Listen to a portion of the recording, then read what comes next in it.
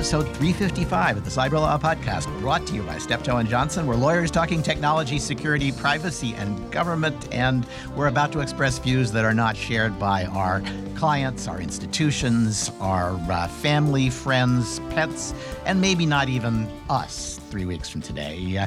Today I'm going to be interviewing Francis Fukuyama, who's co-author of the report of the Working Group on Platform Scale, which I thought was among the many reports about what's wrong with the internet today, one of the better ones I've read, so that'll be an interesting interview. But first, let's go to the news roundup because we've got a great and tech-heavy panel. Nate Jones, co-founder of Culper Partners, formerly with Justice and the National Security Council. Nate, great to have you. Likewise. Thanks for having me. Okay, and Dmitry Alperovich, who's the co-founder and chairman of the nonprofit Silverado Policy Accelerator. We just interviewed Dmitry about that. Dmitry, great to have you on. Great to be back, Stuart.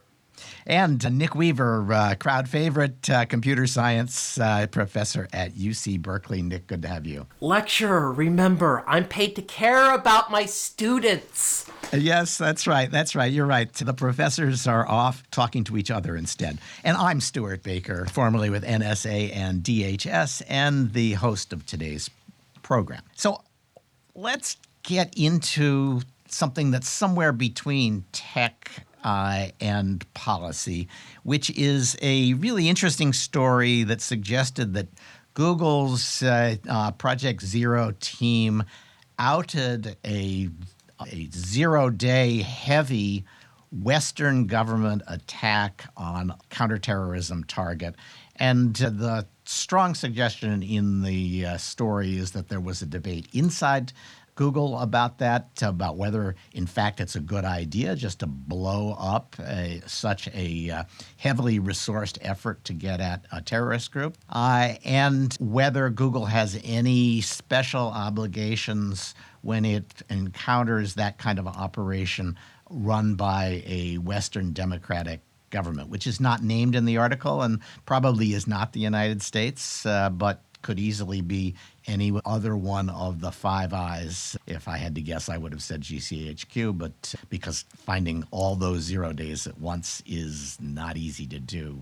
So, Dmitry, how does this debate play into the vulnerabilities equity process that the government has? The government makes a decision about what to disclose and what not to disclose based on equities. It sounds as though Google kind of has a rump version of that going in the other direction.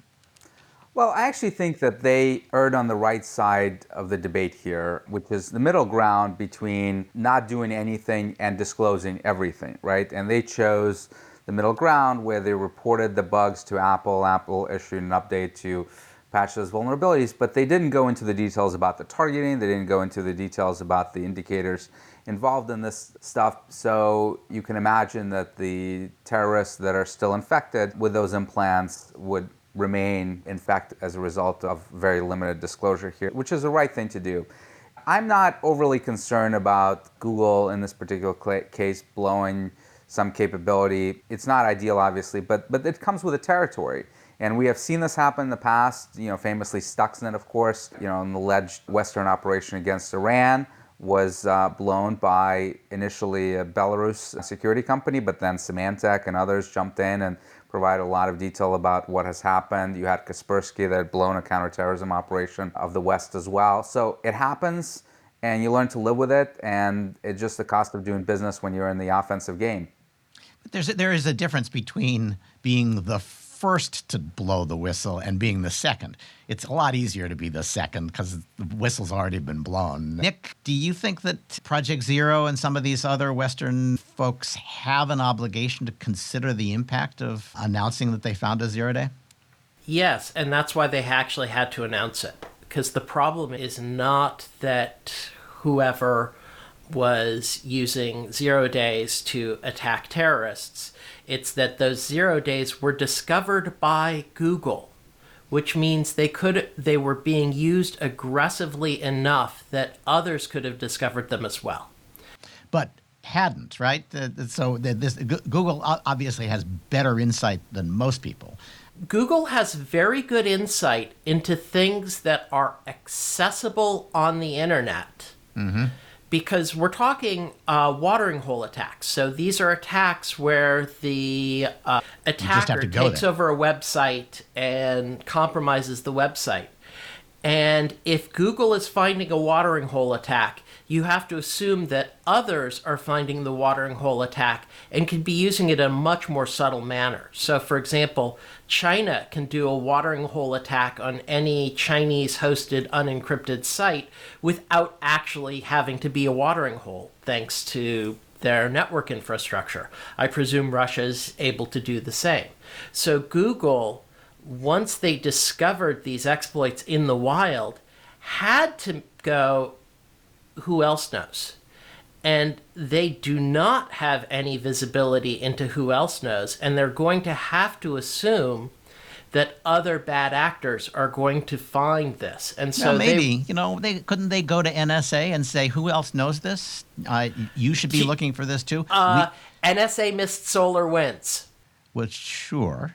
But that was not a watering hole attack either. No, but that's an example of attacker behavior. So if Google goes to NSA, NSA wouldn't tell them anyway, even if the NSA knows, because that would compromise sources and methods. The NSA would know about it if they had either seen it being used by a third party or had compromised the third party's infrastructure.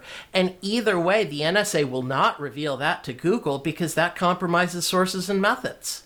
Nick, I slightly disagree with you because, frankly, when it comes to crawling the web, no one has the capabilities of Google, right? This is something they've perfected over 20 years, and almost no one can match them. Maybe Bing, maybe a couple others, but very few. I think a much bigger issue here is being accused of hypocrisy, right? So when they're blowing a Chinese operation against the Uyghurs, for example, and the Chinese government complains to them, they can say, well, we don't play favorites. We're going to do this to any government. And you want to be in that position as a private company where you don't want to be seen as playing favorites, particularly with China that can hammer you hard, and certainly with Europe and others. You have to show that you are sort of an equal opportunity offender, if you will, and you're going to blow anything offensive that you see. And that's a position that not just Google, but many security companies are taking, where if we see malicious code, we're going to block it, we're going to report it. Where you do see nuances is how public you want to be about that operation. Clearly, in this particular case, Google was concerned about blowing active counterterrorism operations, and that's why you don't see them disclosing any of the details behind those attacks, not what the sites were, not the details of the malware, and that really would have impacted the operations in a pretty severe way. Very good point. And we saw that elsewhere with, for example, the NSO group's use of WhatsApp, that WhatsApp reported to the targets only if the targets were not also subject to a wiretap or pet register or similar order, in order to not disrupt criminal investigations. So I do think they are still hypocritical. Most of these companies are supporting the idea that the intelligence community has to consider the cybersecurity implications of using 0 days, no matter how important the intelligence they collect from it. And I think they need to consider the intelligence consequences of blowing 0 day operations. And one thing I like about this is there's been all this effort to say we ought to turn the vulnerability equities process into a mandatory legislative process. If I were at NSA today, I'd say, well, we've got an amendment that says if we have to conduct an equities process, so do companies that find 0 days. And they need to come to talk to us and say, we're not screwing up an important intelligence operation here, are we? Just so that there is a fair consideration of both intelligence and cybersecurity in all of the disclosures. That probably won't pass, but it will keep the VEP mandatory legislation on hold for a long time. Don't you run into First Amendment issues with that? Yeah, probably so. Let's see. Can I solve that? Not immediately. Although I think you could say that the disclosure, the fact of disclosure when it has the effect of compromising a classified operation, which in many cases it would be, is something that probably the government could regulate as a matter of speech, because there's a whole bunch of current law that tries to regulate disclosure of secrets, including secrets that are not classified in a few cases. All right. Well, We talked about SolarWinds really briefly. I want to go back to this, what I thought was a little bit odd, and it's a strain of analysis that we hear from the government. I was wondering where it was coming from, and it looks as though it's coming from NSA Director Nakasone, in which he said the problem with SolarWinds is it found a blind spot because a lot of the distribution of the malware was using U.S. infrastructure. And of course, we're in a foreign intelligence operation, so we can't look at what's happening inside the United States. I kind of found that either scary or unpersuasive. And Dmitry, do you understand what he's telling us and what the implications of that line of analysis are?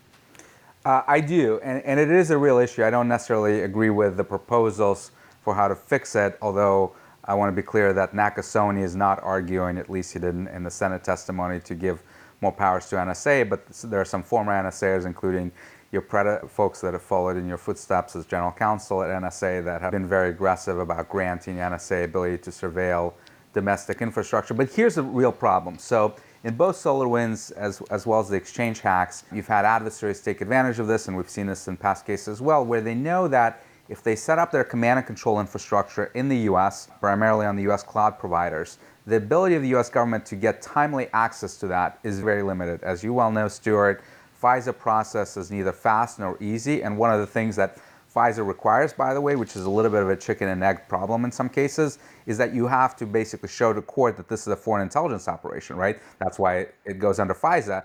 And if you don't know that, because to know that you may need to get access to the server, it's a chicken and egg problem, and you run into those issues. So it is a blind spot, not necessarily on the detection side, which is where most people assume that problem exists. It's actually on the investigative side. Once you're tipped off that there's something going on with the servers on Microsoft or AWS Cloud, you want to get access to that in a timely fashion. You want to understand who the victims are so you can tip off the FBI to notify them. And that process is very slow and cumbersome. So the right solution, in my view, is actually not to enable NSA to surveil it, which obviously runs into all kinds of civil liberties concerns, but to actually get the adversaries moved off of that infrastructure. And the way to do that was actually discovered by the Trump administration. Literally on the last day of the administration, they issued an executive order requiring the Commerce Department to put out rules for cloud providers to do KYC or Know Your Customer on their customers so that you can validate, is this truly SVR that's buying this Amazon account or Microsoft account, or is this a legitimate business in Europe or elsewhere? And I think that is the right solution. We're going to see Commerce come out with those regulations probably in the next 90 days or so, and hopefully that will fix this problem. Okay, so that's one solution. Nate, you were familiar with the domestic rules for wiretaps.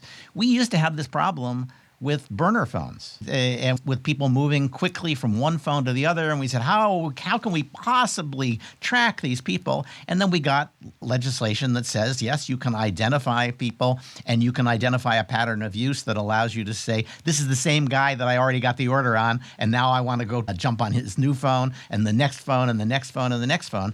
It does seem to me that you could probably write legislation that fit the Russian behavior in SolarWinds and the effort to abuse these domestic authorities that would allow you to quickly pivot, just as quickly as they can pivot, to do a warrant to review what they're spewing out. Yeah, I think that's right. I mean, look, they have a few options here. Dimitri's right. The know your customer thing is something that, people are focusing on as a way to try to push people out of these networks, these domestic networks. And I think that has, some significant limitations. A lot of companies who are in this space would argue they're doing much of that already, and it's not, frankly, helping all that much. Focusing on the foreign side, where NSA has the most freedom of action, has its own limits. Being able to detect this kind of thing and know what it is, where it came from, and how they got it is pretty tough when you're looking out there. And so I think there are advantages to focusing on domestic. I think you're right, Stuart. You could write legislation. I think they probably have room in existing authorities to be a little more aggressive than they have been historically. Yep. And there's probably, as General Hayden used to say, to get more chalk on their spikes, so to speak, and work a little closer to the boundaries. This is not the FBI's strong suit, right? Having nimble technology as opposed to blanketing the field with agents. They'd rather have agents than technology most of the time. And this is one that really requires some technical sophistication to identify the patterns that you need. And that's just not what they think of first. Nick? Yeah, no, I think, sorry, go ahead, Nick. I thought Nick was offering to get involved. Yeah, but I think this says that the real weakness is the FBI just needs to be able to hire more geeks. Yeah, and build a completely different infrastructure for investigations of this kind, which is not so easy. Well, I think there's a little bit of something to that, but the FBI is the face of this with the FISA court. They're not always the ones investigating behind those applications, and so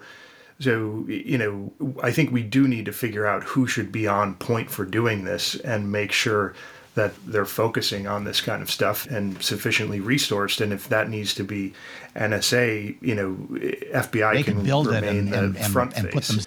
put themselves at the disposal of the FBI. Right. But I think part of what's going on here, I'm skeptical that you're going to see proposed legislation out of the Biden administration on this. I think this is about two things. One is, setting them up to be a little bit more aggressive with their existing authorities and pushing the limits on that a little bit more.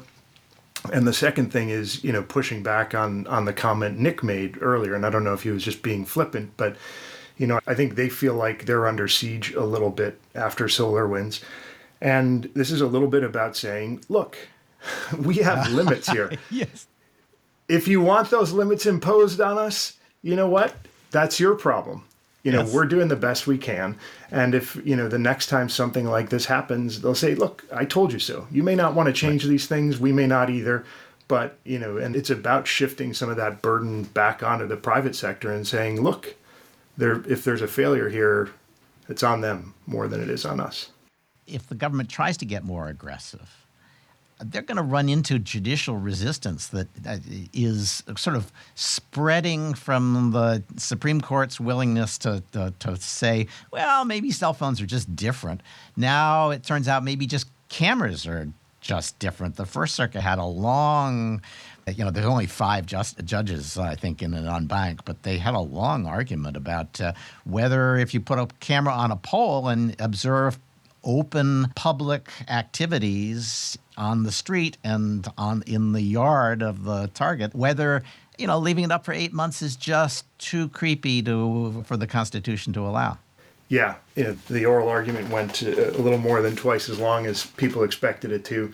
The traditional answer courts have given on that has been no, it's not an invasion of your reasonable expectation of privacy.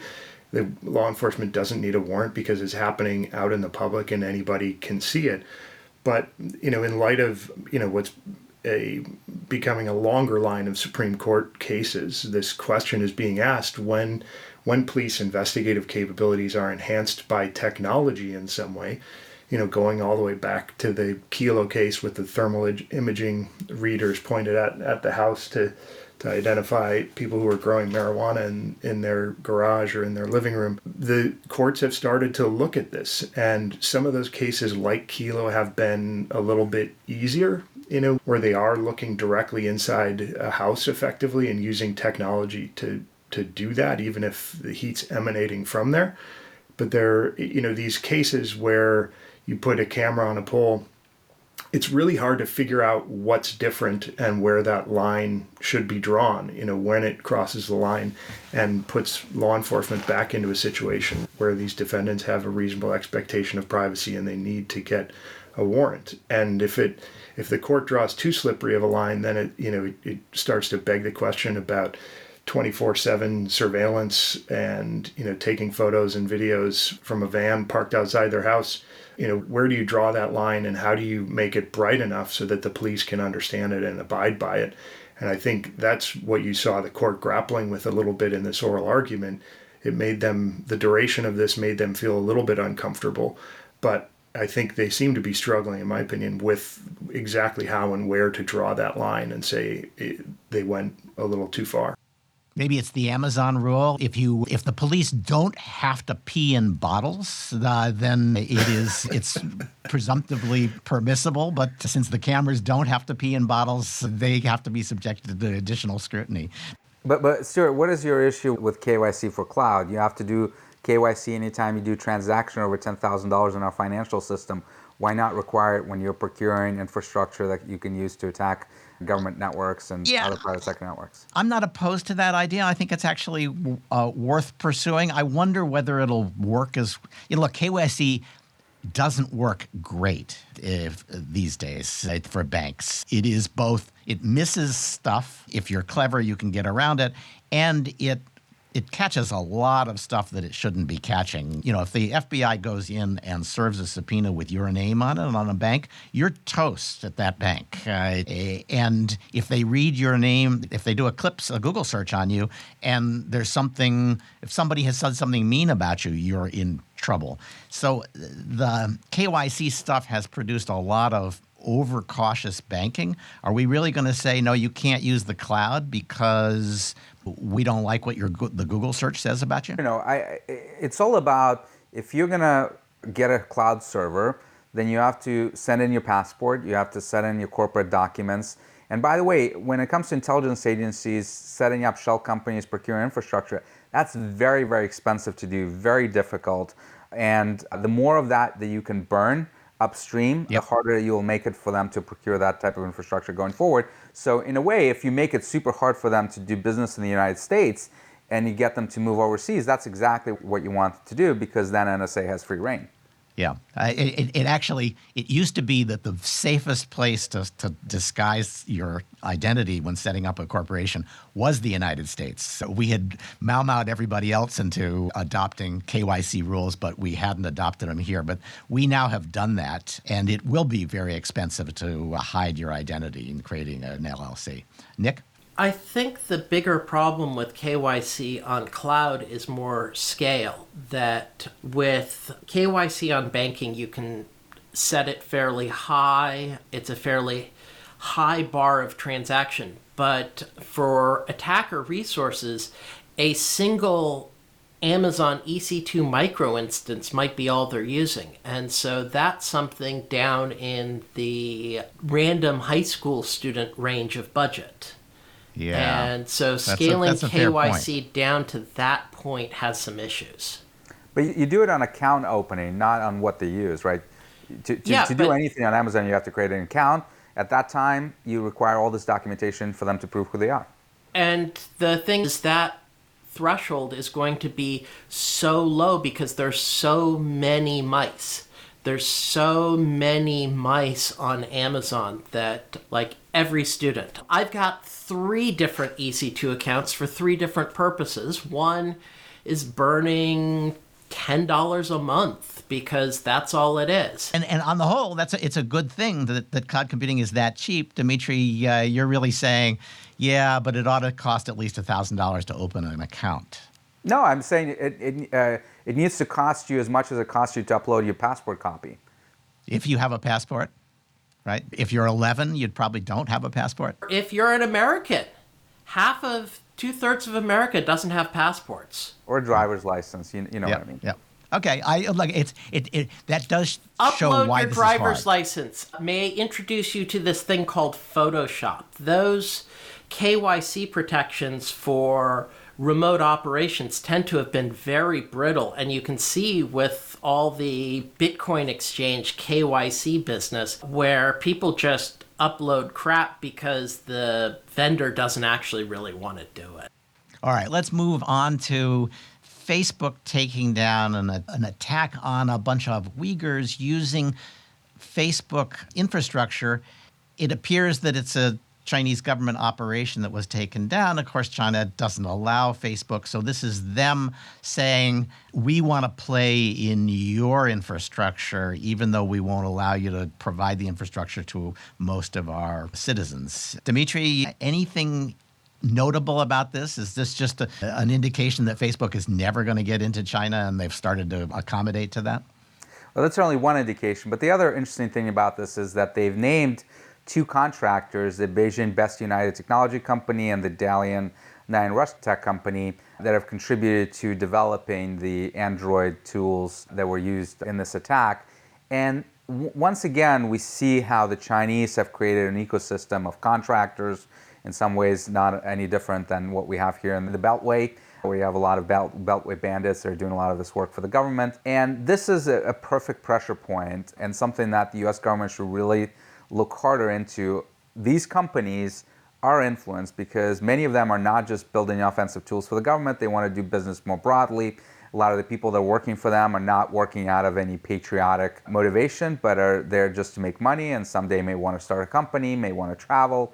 And when you sanction them, when you indict them, that's when you really see activity drop off significantly. You don't really see that for government operators, those working for the Ministry of State Security, the PLA, but for the contractors in China, you do.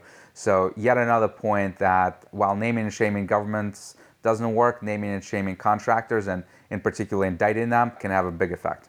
Well, and turning them into specially designated nationals and entities for purposes of export controls, they're small enough. That's a pretty significant thing, and one that the U.S. government can probably pull off over and over again. Nick, anything to add to that? It's also very interesting to see the contrast with what Google did on the case we were talking about beginning. Yep. Google basically burned the 0 days but said nothing about targeting. This, Facebook is going all in on naming and shaming and identifying the operation because, well, let's remind the Chinese government of the Streisand effect. Every time they go after Uyghurs, let's remind them that they are conducting a genocide. Yeah, the Uyghur issue has real appeal inside China, surprisingly. And so even companies that have mildly criticized it, that have Chinese operations, have suffered at the hands of Chinese consumers for having criticized the government's Uyghur policy. It's an indication, I think, that decoupling is inevitable and sought remarkably by both sides in this new world. I want to ask Dimitri about another policy issue, and this is DHS. This is, I guess, we're exploring all of the SolarWinds excuses of government. DHS's CISA leader, Brandon Wales, said SolarWinds shows the limits, and pretty significant limits, of public-private collaboration. I didn't quite get what he was trying to argue there, and maybe you do.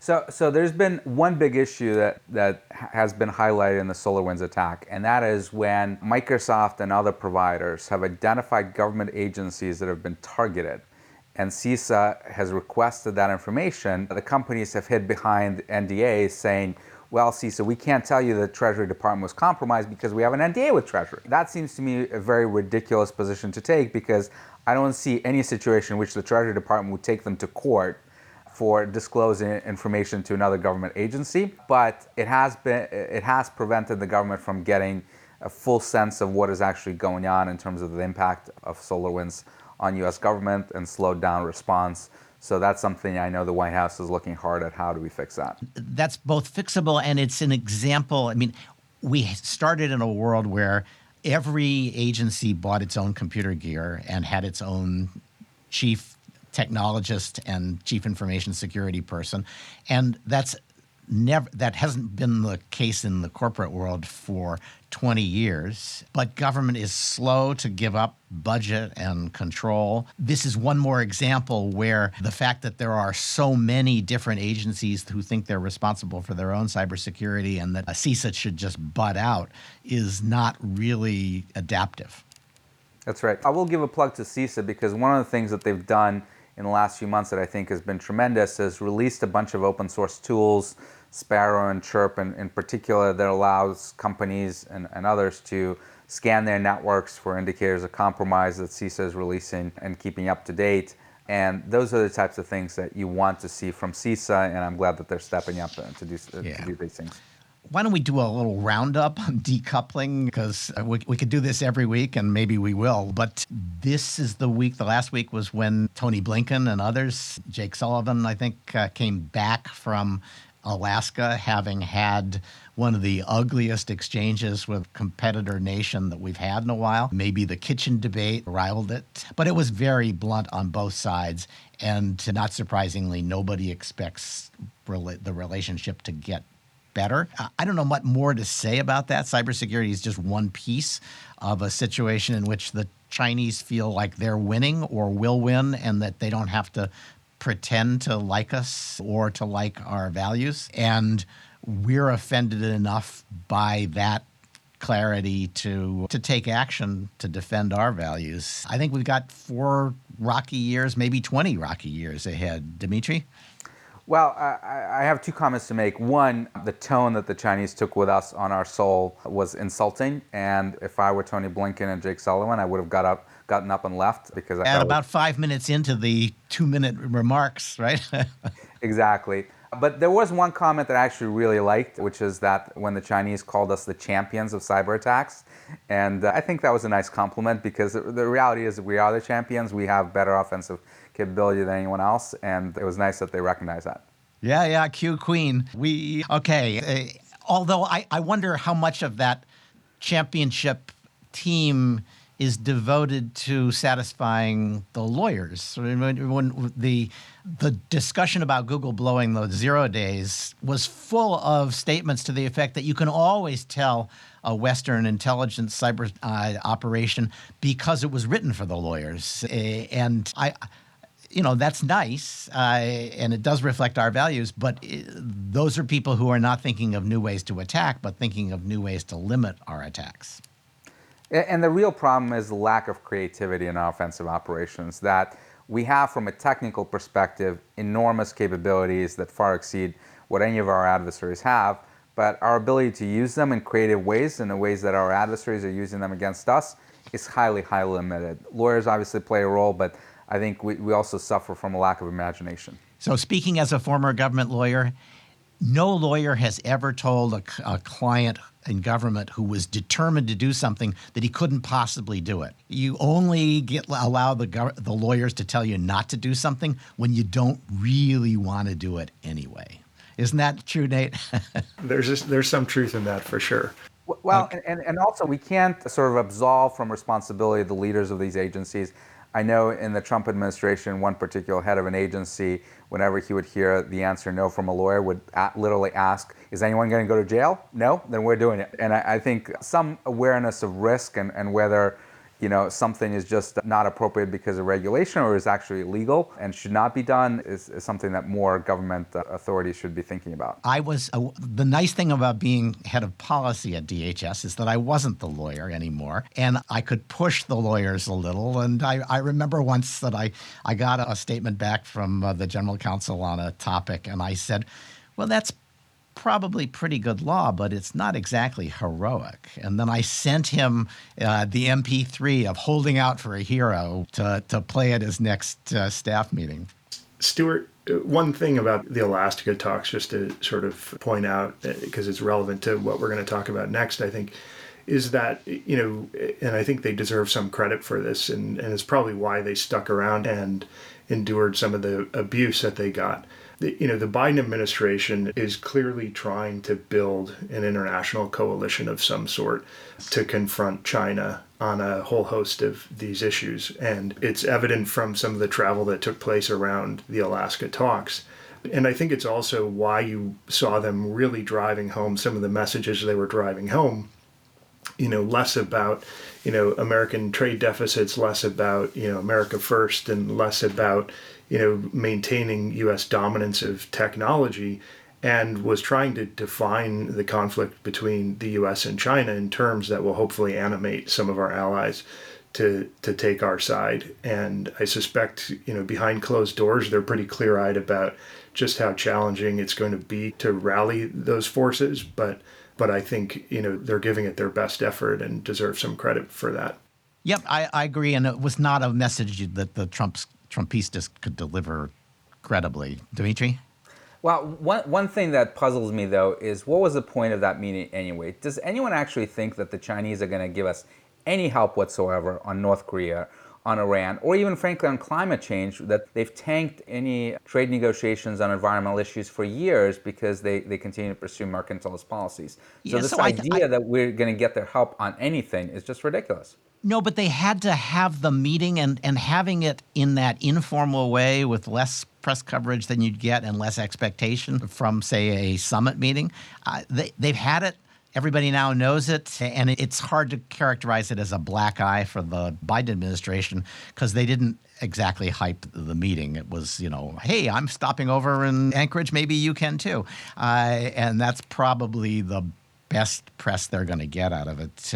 I think, Nate, there is this bill that's pending that's designed to create a $5 billion fund. Of course, it doesn't create it. It just says there's going to be one for joint research with other democratic nations on some of these critical technologies. That sounds like the right direction, not enough zeros. Yeah, probably true. Yeah, I think that's right. I mean, two things are important here. One is, this legislation is further evidence that this conflict between the U.S. and China is one of the lone remaining bipartisan issues of foreign and probably domestic policy as well. And, hopefully people will take advantage of that and use it for some good.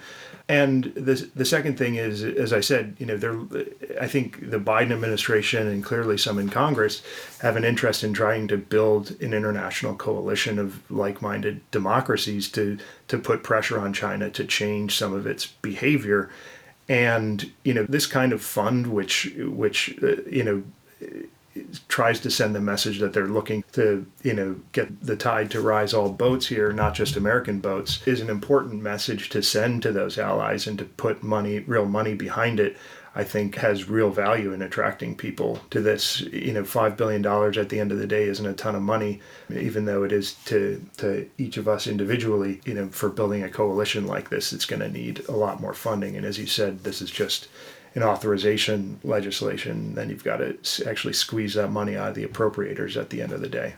So there's a kind of interesting sectoral difference on decoupling. It's quite clear, and the FCC again has picked up a couple of more Chinese telecom companies that they're going to oust from the U.S. market. That's easy pickings. At the same time, that the financial sector seems ever more enthusiastic about integrating into China, and the Chinese government seems to be opening the door wider to companies like Goldman Sachs and allowing them to open wholly owned subsidiaries. Is it sustainable to have an integrated set of financial players and a completely separate telecom and internet economy? It is not. And the reality is that one of the reasons the Chinese are relaxing some of their regulations on this issue is because they don't want companies to pull out of Hong Kong at the time when they're basically incorporating Hong Kong into the mainland system. And if they can show that not only did they not lose any major investors from Wall Street, but they actually doubled down on Hong Kong, that is just going to embolden them further domestically to go after domestic dissidents and maybe perhaps even set up a future confrontation with Taiwan. So it's something that is not acceptable. It's something that the Biden administration is going to have to confront. And the Trump administration was always challenged by sort of kowtowing to Wall Street. The Mnuchin, of course, was a product of Wall Street and very close to a lot of these CEOs. Biden administration has no love lost for Wall Street for a number of reasons. So I think their influence is going to be much more limited. All right. So quickly, or maybe not so quickly, I am open to the idea of taking episode 1 of the Cyber Law podcast and turning it into a non-fungible tradable item, Nifty. But it turns out that Nifties, among other things, are mostly a mechanism for making sure everybody buys some just to get on the chain. And so I'll make this offer on the podcast. If you send us $150 to buy the Ethereum, we will create and give you the NFT of episode 1 of the Cyberlaw podcast. So anybody who wants to participate in that experiment, feel free. Nick is going to tell us why we shouldn't. So let's actually consider both what these things are in theory and what they are in practice. In theory, a non-fungible token is supposed to be an ownership record. The problem is we've known how to do these for decades. So if I want to sell you, Stuart, this lovely bridge in Brooklyn, we get together, we write up a contract, you sign it, I sign it, you give me the money. That's the whole point theoretically behind a non-fungible token. It's just an ownership record, which we've known how to do for decades. The problem is the cryptocurrency bros got it exactly wrong on what you want to do. So in the nifty world, if it turns out I didn't actually have the rights to that bridge, sorry, you're out of luck, rather than we go to court. Likewise, in the nifty world, say you do own that bridge legitimately and somebody steals your keys, they now own the bridge. That's not exactly what we want in the real world. Actually, both of us now own it, right? And so it's a race to dispose of it. Yeah, but that's what they are in theory. So even in theory, they're stupid. But in practice, they're even worse, because in practice, they aren't even ownership records. They are simply pointers to a web page. So, for example, if you actually wanted to look at that truly awful non-arm's length transaction Beeple piece of artwork, the URL's around. It's just some long garbage string URL. And if you look at it, you can see all the cruddy artwork in all its glory high-def detail. And so you just can't exclude. There's no exclusion authority that comes with ownership, which is there's no exclusion authority. There's actually even no ownership rights. Most NFTs do not convey any real ownership rights. They just convey the ability to send a pointer to a web page to somebody else, and now it's their pointer. It's total classic tulip mania, and it's a way of trying to hype up the cryptocurrency space yet again until the Fed DOJ finally takes out Tether and this whole thing goes away. Dimitri? I'll say this. I completely agree with Nick. NFTs are stupid, but let's be clear on what they actually do. As Nick said, they don't provide you ownership rights. They provide you bragging rights, and that's all it is. Well, there you go. Okay, so if you want to brag that you actually own the first episode of the Cyber Law Podcast, just feel free to send us $150, and we'll go through that process. Actually, we'll do even better. We'll give you a piece of paper that has a receipt for the $150 pointing to the URL. Because that's what the NFTs are anyway. Okay. All right. Well, I think that does sort of debunk the nifties. We'll see if they survive this process. Nick, another criminal carding gang got doxxed. This is happening a lot. And I wonder if it's doing enough damage that we ought to find a way to reward people for doxing them. Maybe we could give them, bragging rights to ownership of the doxed files. Or just convince them that what they need to do is send it to Brian Krebs, because this actually happened several years ago when a couple of the Viagra gangs in Russia got mad at each other, hacked each other, dumped their databases to Brian Krebs, and Yep. Brian Krebs and my research group that I was in and everybody else had lots of fun with that. It's terrific. It'll pay dividends for 10 years because people screw up, when they're starting out, they screw up their security. And by the time they realize how good their security has to be, they've made mistakes that will be in the record forever if we can get these things doxed. Seems like a great idea. Okay. There was a pretty good article in the MIT Technology Review. I say pretty good. It was an article about a guy in England who's a problem gambler who is trying to figure out what all the gambling apps know about him. And the theme of the story was they know so much about him that they can see he's a problem gambler, and problem gamblers generate most of their revenue. The apps all said, oh, no, we have special programs for problem gamblers. But and frankly, there was not a lot of actual hard data there, but it still raises a serious question, especially with artificial intelligence, where you don't even know why the AI has chosen to send certain kinds of signals to certain kinds of users. And so you wouldn't even know that the AI is basically picking the most vulnerable 5% of the population and just ruining them. Nick, is there, I put aside the article, how big a problem is that? It's potentially huge. So a quip I use on AI is a great way to teach a computer to be a racist asshole, and some people like it that way. Doing this sort of targeting through an AI gives you plausible deniability when you go after the more vulnerable populations. And this is probably occurring all the time. It's just we don't see it in the US because the US doesn't have the European data disclosure laws that allowed this guy to go and find out from the gambling companies what they knew and what they were acting on. Yeah. But of course, if they used AI, they could say, well, we use all these things, but we don't actually know how the machine chose you, and we apologize and we won't do it again. And then everybody else but him will get stuck. All right. Very quickly, we've already covered the accusation that Amazon is letting its workers pee in bottles. I tweeted on that. I said, if they didn't, it would be age discrimination. But you guys are all too young to get that joke. I want to do one correction.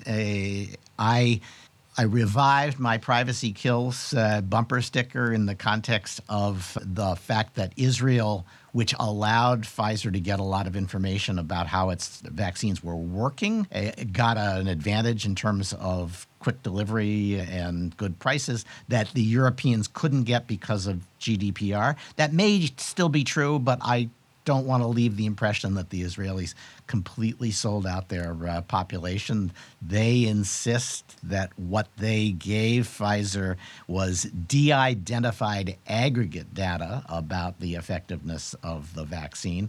And I know if this were in the U.S., there would be a dozen data scientists saying that you can't really aggregate and de-identify the information. But the fact is, the data scientists will say you can if you're careful and you make sure you're using k-anonymity sets and stuff like that. Right. So for this, it might actually very well pass the paranoid data scientist scrutiny. Okay. All right. So even more chops to the Israelis on privacy than I was willing to give them. And finally, a little bragging point. Peter Mochtiger, who's an NYU law student writing for the NYU Law Journal, sent me his draft of his article, and it cites the Cyber Law podcast twice, which is twice as many times as we've been cited before in every law review ever published. We were cited once prior to this. So hats off to Peter Mochtiger. And that's the end of the news roundup. I want to thank all of you guys and turn to our interview with Francis Fukuyama, who is co-author of the report on the Working Group on Platform Scale. He teaches at Stanford. He's got 100 named chairs and positions there that I'm not going to get into. We are going to be talking, however, about the, I thought, very good report of the Working Group on Platform Scale. So I really liked this report, as will become obvious as we go forward. But let me ask Professor Fukuyama, Frank?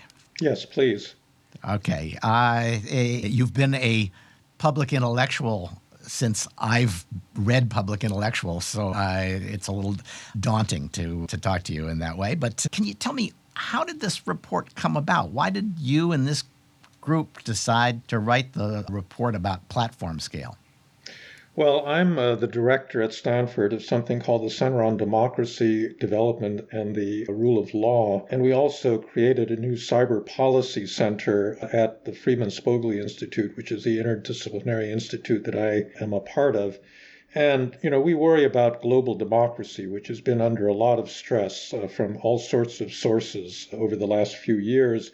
And one of them is the internet. The one aspect of policy that we hadn't been covering had really been the antitrust one. And so about a little more than a year ago, I established within our larger project on democracy and the internet what was first called the Antitrust Working Group to review whether the scale of these big platforms, and basically you're just talking about Google and Facebook and maybe Twitter, whether that was a real problem for democracy, because historically concentrated economic power on that kind of scale has always been regarded as not necessarily compatible with democracy. So we began meeting. We can discuss who is a member of the group as we go along, but as we started talking, we began to think that we ought to narrow the focus not to the economic harms that most people, I think, associate with these big platforms, and these days especially with Amazon, because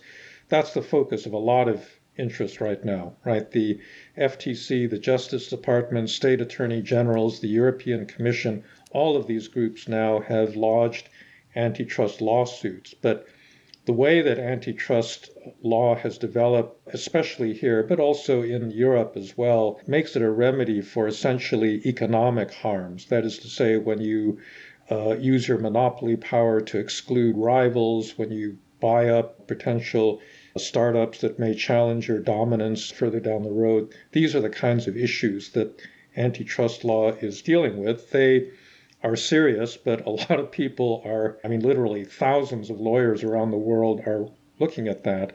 What we felt was more important was actually the political harms, or not more important, but the ones that we wanted to focus on were the political harms to democratic practice that a large-scale platform posed.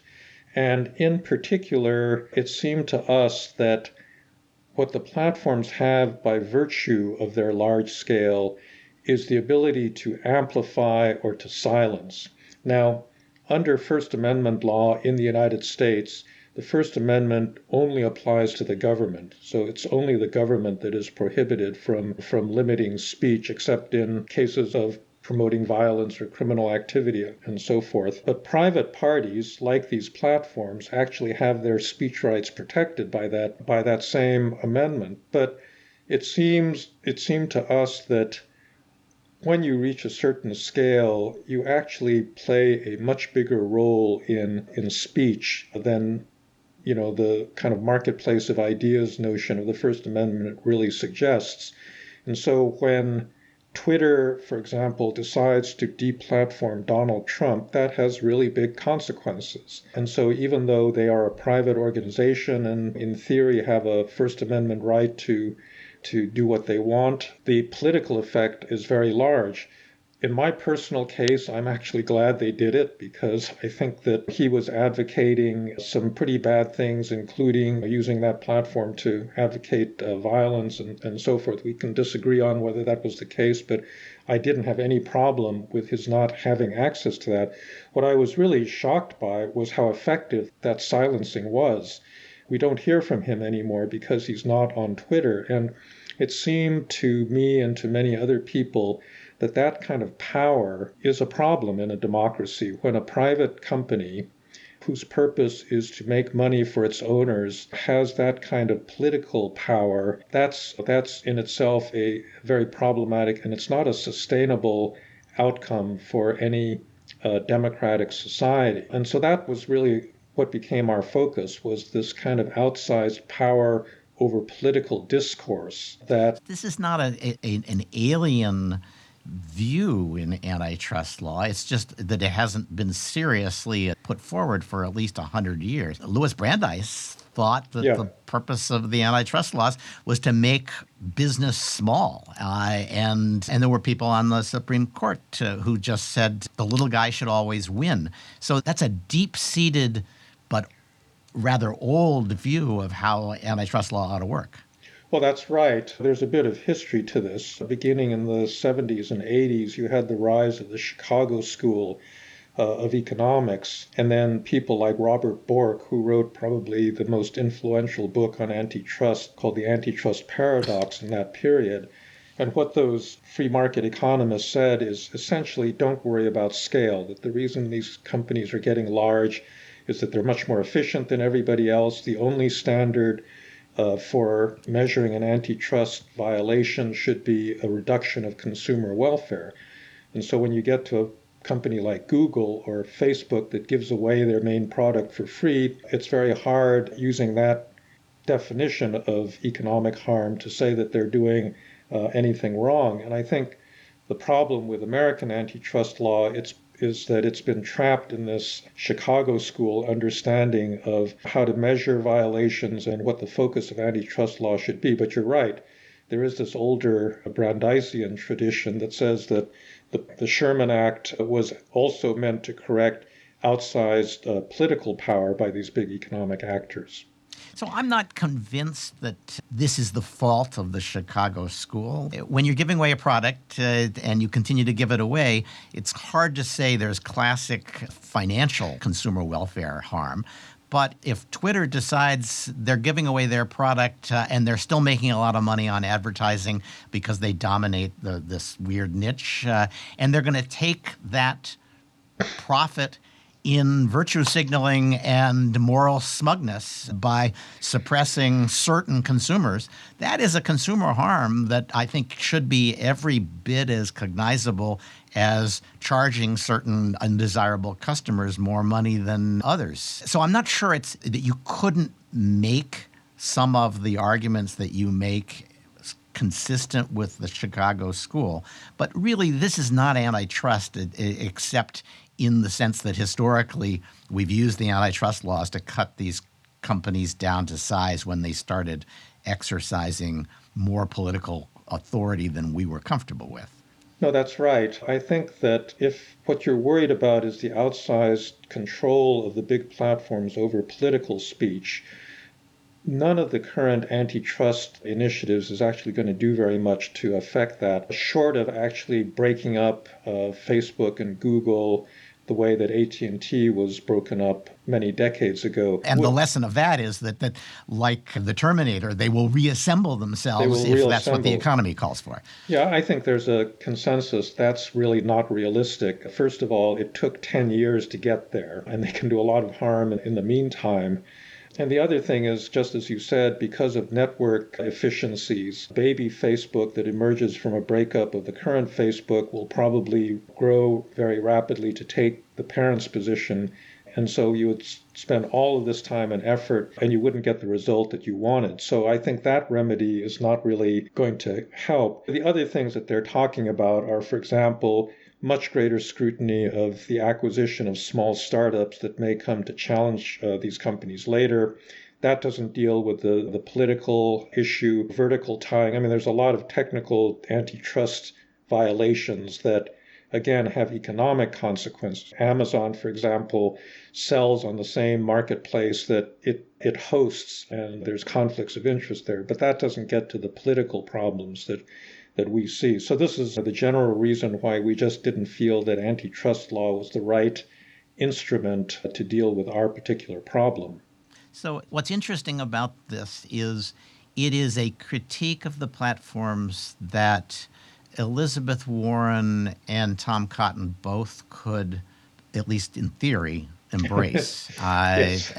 It makes me wonder whether there's somebody on your group who actually has Trump leanings, or whether we're just hearing from the Elizabeth Warren side of the. I don't think that anybody in our group is particularly sympathetic to Trump. I do, however, think that one of the conclusions that I came to in thinking this through is that actually there is a free speech problem. So technically, the First Amendment protects the right of these platforms to make these decisions. But I think that when they grow to a scale that they're at right now, they have such control over the nature of speech that, in effect, they are performing a public function.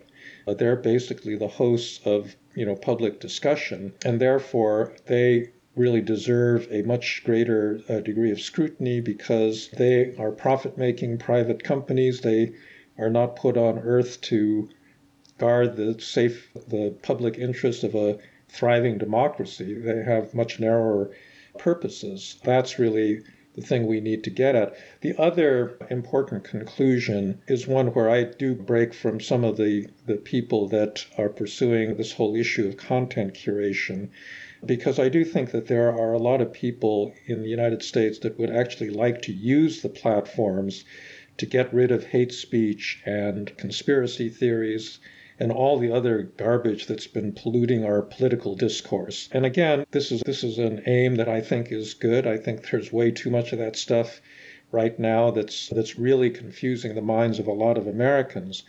But we do have a First Amendment, and the way we've interpreted that First Amendment is that you can say false things, you can promote conspiracy theories, and the government should not be in a position of telling you that you can't do that, nor should a private company that exercises government-like powers have the right to do that. And so I think that really the task is not to eliminate that kind of content from the internet. And look, in any case, you can't eliminate it. I think technologically, the idea that you can stamp out conspiracy theories is hopeless because the technology will always give people that believe in this stuff the ability to move to different platforms. And you've seen examples of this where once the Proud Boys and some of these alt-right groups get kicked off of Facebook and Twitter, they go to Parler and or they move from 4chan to 8chan to all sorts of now encrypted platforms like Signal or Telegram. And so it's just very difficult to really prevent people from speaking. But I just think that we've always had extremists, we've always had conspiracy nuts that have promoted this stuff. The objective of public policy shouldn't be to silence them. It should be to make sure that they're actually in the niche that they represent in the broader American society, and that there's no artificial amplification of those messages so that they get out into, the broader public discussion in ways that are disproportionate to the actual numbers of people that believe this stuff in our democracy. I was struck by the report's faith that if we let people talk, in the end, it will work out. And that is maybe the real bias in the group is that you're probably all over 50 and that's the world you grew up in. Whether that's true, I think there's room for argument. I do want to point out that there's a challenge here under the First Amendment, but maybe not as big as everybody says. Yes, these companies have First Amendment rights of their own, but the Supreme Court has spoken out of both sides of its mouth on what to do when somebody who has First Amendment rights uses those rights to prevent many other people from expressing their views freely.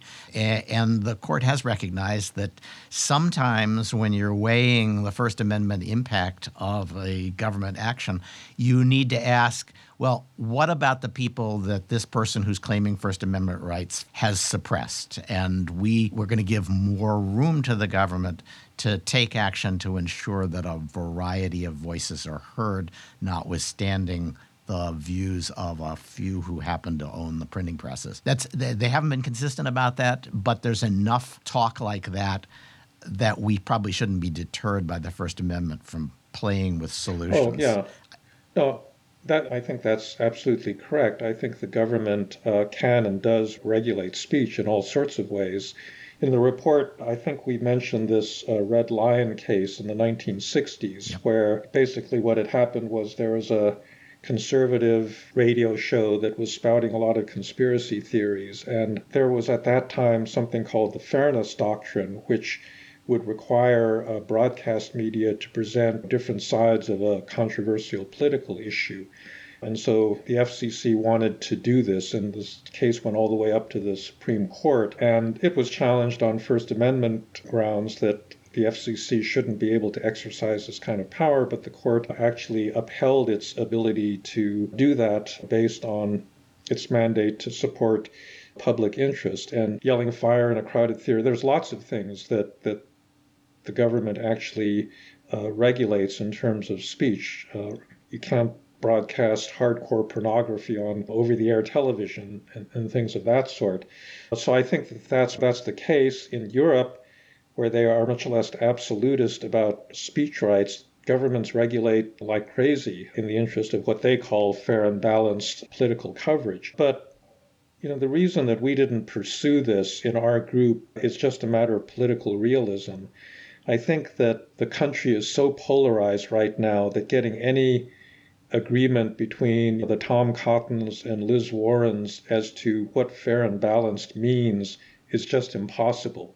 Right. I cannot imagine the FCC coming up with a fairness doctrine in the year 2021.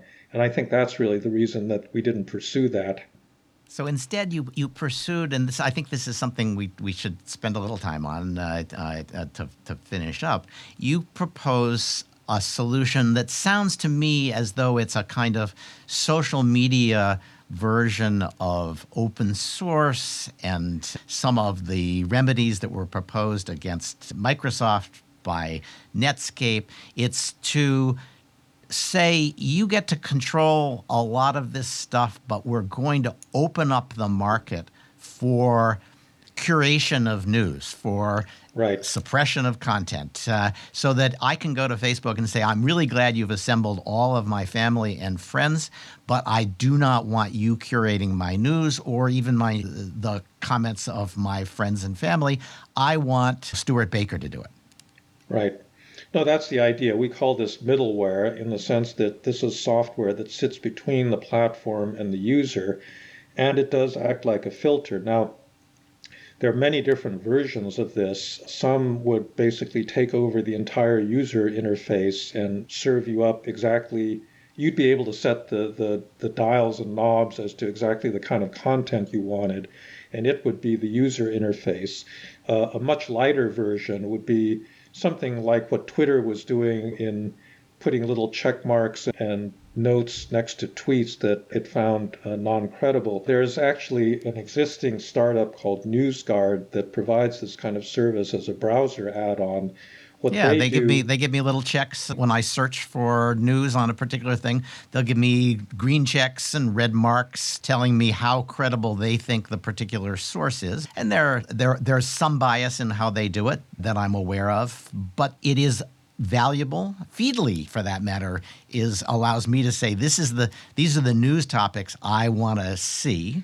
Or Instapundit is essentially it's a news editor for conservatives in which they pluck news stories out. It's a kind of thinking man's Drudge Report from the days when Drudge Report was Drudge. And they do some of that. There was also a startup that failed, I think, that would allow you to mark up any website you wanted. And the trick was that the only people who would see the markup were people who had signed up for your markups. And so you could contradict people that you thought were wrong, and folks who were like-minded would see your contradictions along with the story. So there's stuff like this out there, but they've never had enough support and made enough money from advertising the way the big platforms have to compete with them in any significant way. Yeah, I mean, part of the problem, there was this company about 10 years ago called Power Ventures that sought to insert itself as a middleware provider between Facebook and its users. And in fact, it would take feeds from different social media platforms and combine them. And basically, Facebook sued them out of existence. It said that it owned that content, that they were violating their copyrights and so forth. And so they went bankrupt. And that served also as a powerful deterrent. And these are some of the reasons why I think that you couldn't create a healthy, vibrant middleware sector, a competitive middleware sector, without some degree of regulation. You would have to change the law under which Facebook successfully sued Power Ventures to make it more difficult. You'd have to, I think, force the platforms. My vision of how this would work, just like when you buy a new computer, it asks you what browser do you want to have as your default browser. What I would like to see is when you start on a social media platform, it will give you a choice of filters. And they themselves could offer the filter. You could say Facebook or Google could offer curation services if you wanted, but it shouldn't give them automatic preference, and it should allow you to say, well, yeah, I am a conservative and I really don't like the New York Times and I want to see other news sources, or vice versa. Or it could be non-political. I mean, in terms of the credibility of news sites, you could imagine a NGO created by American colleges and universities that would do something like what NewsGuard did, but with regard to more academic sources of information, so that students and faculty would have some guidance as to what's out there that they ought to be relying on when they do research. So there's all sorts of ways I think that this could actually give people more choice and take it away from those AI algorithms that are currently feeding people stuff in ways that they have no, understanding of. So this works. You create a market if being chosen by a large number of people to be their news curator or their content curator makes you money. And the way to make money in these platforms is to have a piece of the advertising pie, which means you kind of have to have control of some of the data about your users. And that starts to strike really at the heart of the money machine that is at least Google and Facebook's source of revenue. You bet.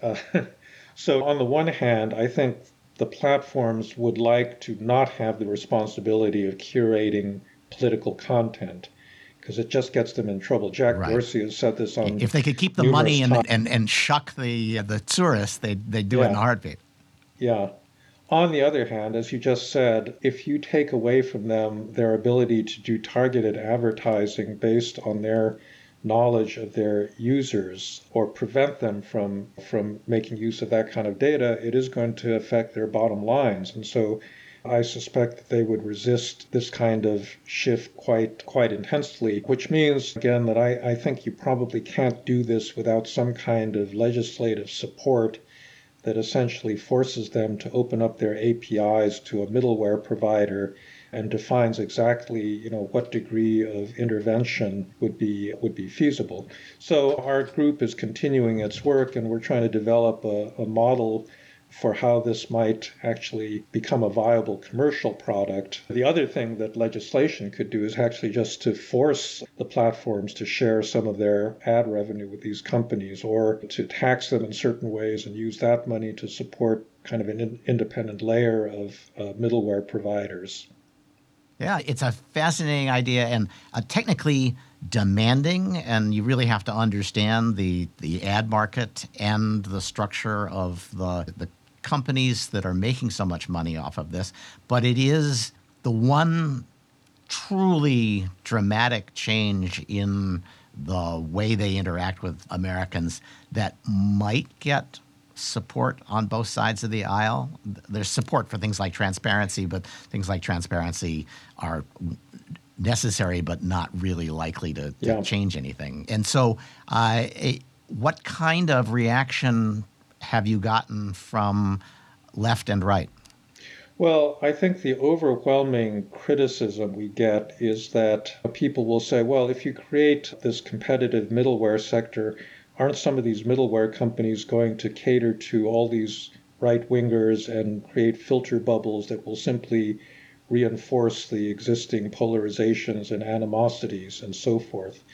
And my answer to this is yes, we are not proposing that we stamp out conspiracy theories. That's not a legitimate aim of public policy.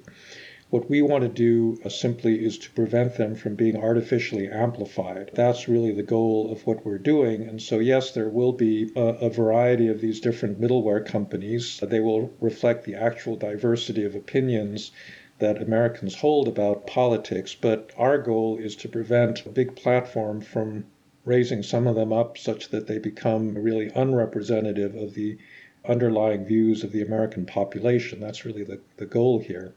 Yeah, I think for many of the people on the left who think that way, they're riding the tiger now, and it feels pretty good. But sooner or later, the tiger is in control of that operation. And as soon as they propose a policy that the companies truly fear, they're going to see how the power of those platforms can be deployed to kill left-wing ideas just as it can be deployed to kill QAnon. I've tried to popularize the saying that you won't know how truly evil a technology is until the engineers who maintain it start to fear they're going to lose their jobs, and then they will deploy all of the evil it has. And I think that's true about platform power.